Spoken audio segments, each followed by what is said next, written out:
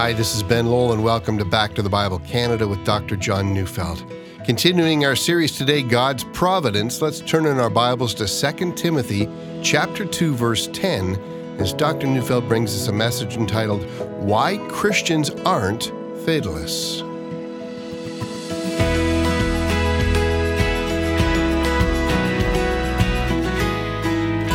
Some time ago, the Vancouver Sun ran an article, and it said, a new study published in the March issue of Sociology of Religion suggests that roughly one-third of Americans believe in a God in a counterproductive way, they said. And what could that be? I was sitting at the edge of my seat, and so the article went on.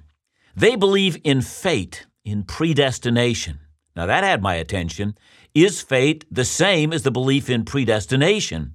And then, without even an explanation as to how that was so, the article went on to say that a third of Americans agreed with the statement, there's no sense in planning a lot because ultimately my fate is in God's hands.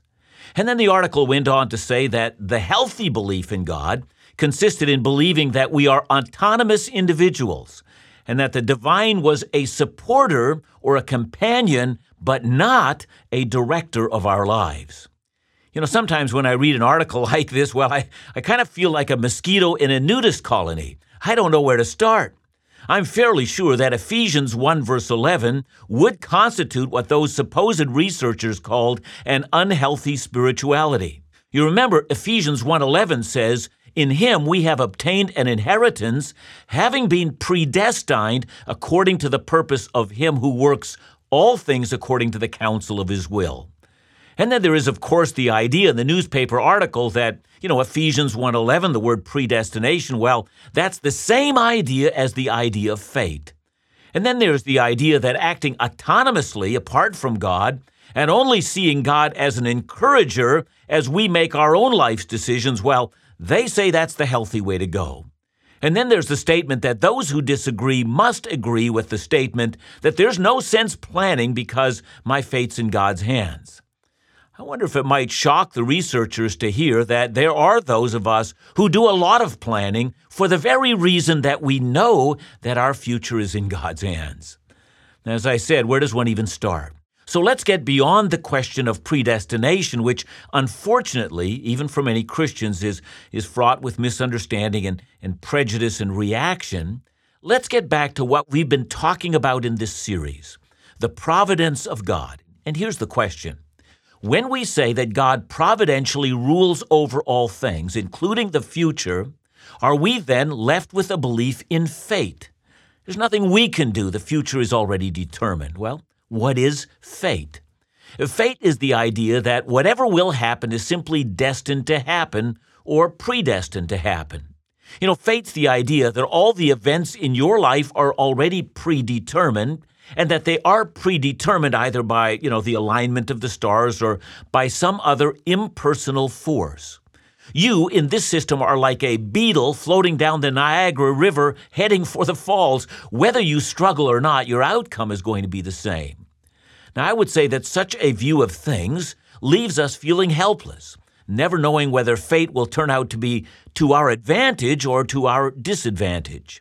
It's said that the belief in fate can help relieve stress. Since things are out of your hand, there's no sense in stressing over things. But it does also leave us this helpless feeling that what we do simply doesn't matter. But what does the Bible actually teach? Let's start with an incident that we find in 2 Samuel chapter 10. The chapter describes a battle between the combined forces of Ammon and Syria fighting against Israel, who were under the command of King David. The entire thing started off innocently enough. David had a warm and rich relationship with the king of Ammon, and it seems there would have been peace and no doubt a trading relationship between the two nations. Think today of Rabbah. Rabbah is the capital of Ammon. That's Amman today, the capital of the nation of Jordan today, and you get the idea. For Israel, having a neighbor to their immediate east who was a friend and a reliable ally, that was very important for their security. But then came the time of transition of leadership. The king of Ammon dies, and he's replaced by his son, a man named Hanun. David realizes how important it is to be on good terms with the new king as quickly as possible, and so he sends key officials from his court in Jerusalem to Rabbah to mourn the death of the old king and to cement an early relationship of friendship with his son. But somehow, and we don't exactly know how it happens, but everything goes wrong. Hanun believes that David's men are spies. The key princes of the Ammonites make this charge, and everything starts to go sideways. They embarrass and humiliate David's men to the point of holding them down, shaving off half of their beards, cutting their clothes in half, and making them leave the city half naked and utterly ashamed. Now that incident only escalates, and in no time the two nations, once friends, are on the brink of war. The Ammonites quickly realize that Israel is militarily stronger than they are, and so the Ammonites hire an army of 33,000 mercenaries, a considerable armed force of 33,000 highly trained fighters, all coming from Syria to bolster their troops. And finally, the armies meet on the battlefield, and as they line up, Joab, David's commander, finds out he's been tricked before the battle even began. The combined forces of Syria and Ammon have managed to gain an advantage before the first clash of troops. They have so managed to arrange things on the battlefield so that Israel will fight on two fronts, in the front and in the rear. It turns out Israel is surrounded. Well, Joab, like a good battle commander, recognizes instantly that he's in a very difficult spot, and if he doesn't remain calm, things will turn out very badly. So listen to 2 Samuel chapter 10, verses 9 and 10. It says, "When Joab saw that the battle was set against him, both in front and in the rear, he chose some of the best men of Israel and arrayed them against the Syrians. The rest of his men he put in charge of Abishai his brother and arrayed them against the Ammonites." Well, in short, he divides his men into two companies, a larger one to fight the Ammonites. But here's where his strategy comes in. Joab takes a smaller fighting force made up of his elite troops, the most effective ones he has, to strike the Syrians hard. And the reason that the Syrians are simply mercenaries. They're soldiers for hire. And if they have a very sudden and quick loss at the outset of the battle, they may just break ranks and run. After all, they're in this for the money, not to lose their lives. The Syrians are not fighting for their homes the way the Ammonites are. And that's why his larger force faces Ammon. That will be the longer and more drawn-out battle, and he has time on his hands there. Now, that's a very good and sound strategy, and in the end, as you know, this is a strategy that works brilliantly. Israel wins this battle. But that's not the point I want to make. Just before the battle engages, Joab has final words for his commanders and his troops, and we find those words in 2 Samuel chapter 10, verse 12. He says, "Be of good courage, and let us be courageous for our people and for the cities of our God, and," listen now, "and may the Lord do what seems good to him." I hope you catch the significance of those words. I mean, consider his last words, "May the Lord do what seems good to him." In the end, says Joab, God will have his way on this battlefield. In the end, this matter is not in our hands, it's firmly in God's hands. That's Joab's theology. This battle will be decided by the set plans of God. Now, if that sounds like fate and resignation to you, well, you'd be wrong. When Joab calls on his people to be of good courage, that is, to fight well, to be disciplined in the fight, not to shrink back when the battle grows around them, he tells them to act with courage because, in his words, they're fighting for the cities of our God. Now, those are not just words. Joab was assured that God made eternal promises to Abraham. He knew that Israel is the chosen people of God. He knows that through Moses, God has promised his people the land they occupied. Those cities that Joab spoke of were part of God's unbreakable covenant with his people. And that was the very reason that Joab told his commanders to be courageous. You can be courageous, he says, because our future is in the hands of a God who has made great and precious promises to us. You fight hard, remembering those promises, and Israel did. See, I find it interesting that a confidence that God's providence rules didn't lead either David or Joab to a placid resignation. They didn't say, well, whatever happens is, I guess, just going to happen. The confidence in God's providence leads to courage and to taking action. That's because it comes out of the knowledge that the promises of God are good, and because of that, we can approach the task before us with confidence that is not felt by the person who has no such faith.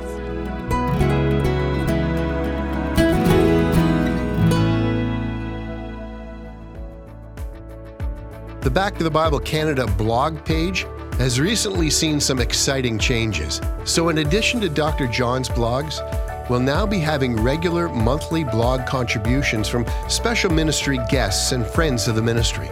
So make sure to receive the Back to the Bible Canada Dr. John and Company blogs each week by signing up for our audio mail, or download our Back to the Bible Canada app, or just visit backtothebible.ca every week. Timely, interesting, biblical perspective sharing thoughts about faith, life, and culture with the Bible at the very center. To check out the Dr. John and Company blog page, visit backtothebible.ca or call us at 1-800-663-2425 for more information. And remember to ask for your free ministry resource, 10 Questions About Money Matters, during the month of August.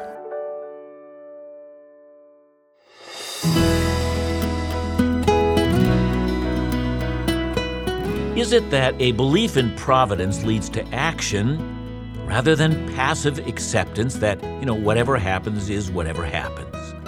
In other words, does a belief in providence lead to an active life? Is it true that when we work and when we plan and when we do a host of other things, we do so on the basis of providence? Well, yes, it is. Let's look at a number of New Testament passages in which a strong confidence in God's meticulous sovereignty, His providential designs, leads to anything but passivity. Indeed, a doctrine of providence always leads to acting, to doing, to working hard, to planning, to being courageous, and never giving up. Let's find this in Paul's missionary activities as is recorded in the book of Acts. In Acts chapter 18, we find Paul in the Greek city of Corinth. At that time, it was the largest and most influential city in Greece. He has come to spread the gospel, but he has reasons to be fearful. You see, prior to this, as we have learned from Acts 16, he had received a private vision in which a man stood before him from Macedonia, which is in the northern area of Greece. The man is begging Paul to come to Macedonia and help him, and for that matter, the Greek people. And Paul takes this to be a call of God. Remember, he's always mindful that he's not acting autonomously. He is, in fact, a slave of Christ Jesus, one who has been set apart before he was born to share the gospel. So he goes to Macedonia, sets foot in a place called Neapolis. And from there he walks inland to the largest city in the area. It's a city named Philippi. He wins his first European convert to Christ. It's a woman named Lydia, and from that a number of others. Eventually, through a series of events, the government officials of Philippi think Paul is a threat. They have him beaten and he's thrown into prison. After a series of events, which includes the salvation of the jailer, the city officials show up and throw Paul out of town. He begins to move south on the Greek peninsula, and he comes to another significant city, Thessalonica. There, a jealous mob from the synagogue sets the city into an uproar, and Paul's companion have to sneak him out of the city at night just to save his life. He has a more receptive audience in Berea, but when he arrives in Athens, he's able to win only a few converts. The city is full of idols, and the philosophers there call him a babbler. He sets sail going further south, and he arrives in Corinth, having been imprisoned, scourged with Roman whips, mocked in public, and counted as a public nuisance and a disturber of the peace and an enemy of the state. You have to wonder what Paul's state of mind was when he finally arrived in Corinth. This was the prize. This was the most important city. If the gospel takes root there, that will form a considerable base of influence. If it doesn't, much of his work is in danger. One gets the sense that even though he is immediately at work, his internal condition, well, let's say it mildly, he must have been fragile. And that's when it happens. You see, our doctrine of providence comes into play. I'm reading Acts 18, 9-11. And the Lord said to Paul one night in a vision, Do not be afraid, but go on speaking, and do not be silent, for I am with you, and no one will attack you or harm you, for I have many in this city who are my people." That's a very curious phrase. I have many in the city who are my people. I mean, what can that possibly mean? You know, in the New Testament, those who are his, that is, those who are God's people, are those who have come to believe in the gospel. But we know that the gospel had never been heard in Corinth before. Paul was the first one. And yet, what must Paul have concluded from those words? Well, it must mean that God, who directs and controls all things, had already directed that there would be in that city a great company of men and women who would be saved. But notice that doesn't make Paul passive. It wakes him up. He's already been kicked out of the synagogue after he has won some of the Jewish people to faith there. And now he sets up in a large house of a Roman man named Titius Justus. Now, how he met this man, we're not told, but he did. He networked. He looked for a place to meet. He set up worship services. He extended his influence network. He led people to Christ. He trained up key leaders. He set in place all the foundations for a church, and he stayed there for a year and a half, working night and day. Don't you see that when God told Paul that he already had providentially arranged for the conversion of a great company of people in Corinth, Paul didn't just sit back and wait because, after all, whatever's going to happen is going to happen. Instead, his attitude was that if God was in this and providentially arranged for a successful church, then in that case, he simply couldn't give up. How could he fail if God was for him? Who could then be against him? Well, let's move forward and see what Paul himself thinks about God controlling all things and his personal involvement. His very last letter, it's 2 Timothy. And 2 Timothy was written very shortly before his execution in Rome, and there Paul writes his young disciple Timothy. He reminds Timothy of the gospel he's been preaching, and that he also tells him that for this reason he has been suffering, bound as a criminal. And then we come to chapter 2, verse 10, where Paul says, "Therefore, I endure everything for the sake of the elect, that they may also obtain the salvation that is in Christ Jesus with eternal glory." Does that strike you as a strange statement? If they're the elect, that is, God has elected them unto eternal life, then the matter of their eternal future, that's in God's hands and not in Paul's. And in fact, Paul did believe that. In Ephesians 1, he tells believers that they were chosen before the foundation of the world. And in Romans 9:16, he assures believers that their salvation doesn't depend on their weak and vacillating wills, but on God who has mercy. Paul never wavered from that position. And yet, rather than passively sitting back and saying, I guess God's will is going to be done, his reaction to those truths is very different than that. He says, "Since the elect are the elect, I will endure everything for them. There will be no end to sacrifice and effort on my part. I will continue to push forward until God in his providence calls me home." At some level, we do well to try to understand how the providence of God and human effort actually work together.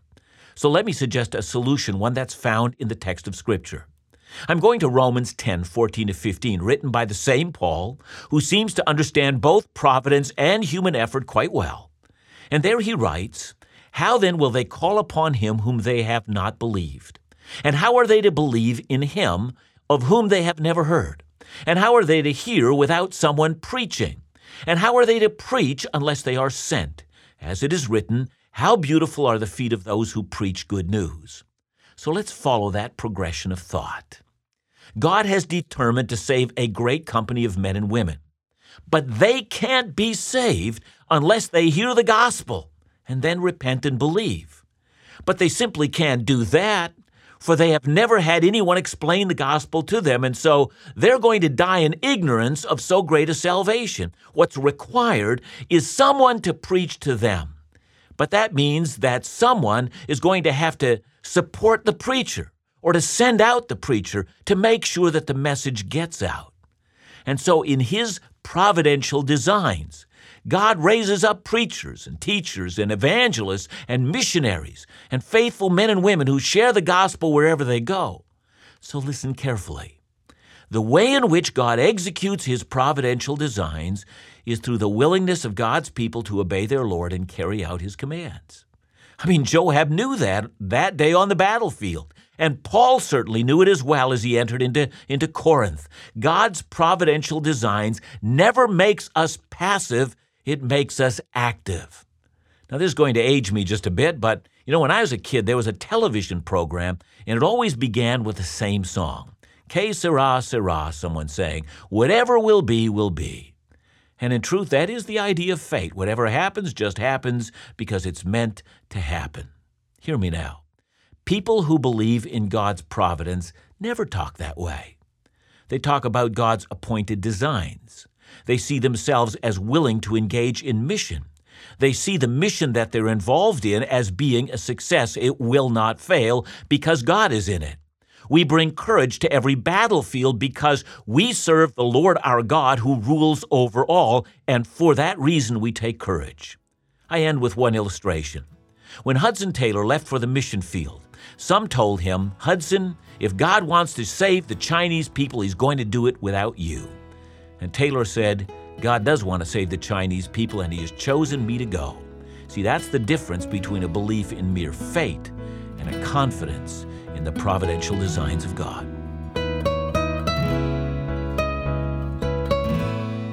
John, I'm not sure how much this relates or doesn't relate, but I remember early in my ministry as a church planter, I was very stressed out until I came to the acknowledgement that God doesn't really need me. He's asked me and privileged me to serve him for his purposes, but he doesn't really require me, and the burden of ministry almost rolled off my shoulders. Yeah. I remember having a prof in seminary tell us, he said, men, you're not the Messiah. The job has already been taken. And I love that. That I've often contemplated that. So, it's interesting. We've been talking about this thing called the providence of God and how many different extremes people take either on one side of the fence or the other. So God's not providentially in control. Everything depends on me. That's one perspective. The other is, God's providentially in control. Therefore, I'm not going to do anything. And it's amazing how the Scripture holds us fast and brings us back to that place where we recognize that God calls us to act. He has providentially designed that we should act, and we must. And so obedience is called for, and yet we trust God at the same time. And what a great pleasure to serve him. Thanks, John. Remember to join us again next week, right here on Back to the Bible Canada, where we teach the Bible.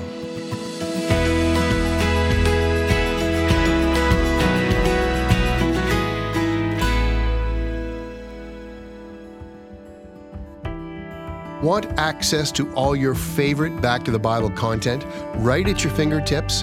Then be sure to check out our free app. There you can listen to your favorite audio messages, read the Dr. John and Company blog, watch video sermons from Dr. John, and even access a digital Bible. Perfect for on the go. We strive to make Bible teaching and engagement resources as easily accessible as possible to as many people in as many ways, both nationally and internationally. To download the Back to the Bible Canada app at absolutely no cost to you, simply visit your app store and search Back to the Bible Canada. And for more information, give us a call at 1-800-663-2425. And on behalf of the whole ministry team, thank you. It's your support that allows us to make Bible teaching resources such as these possible.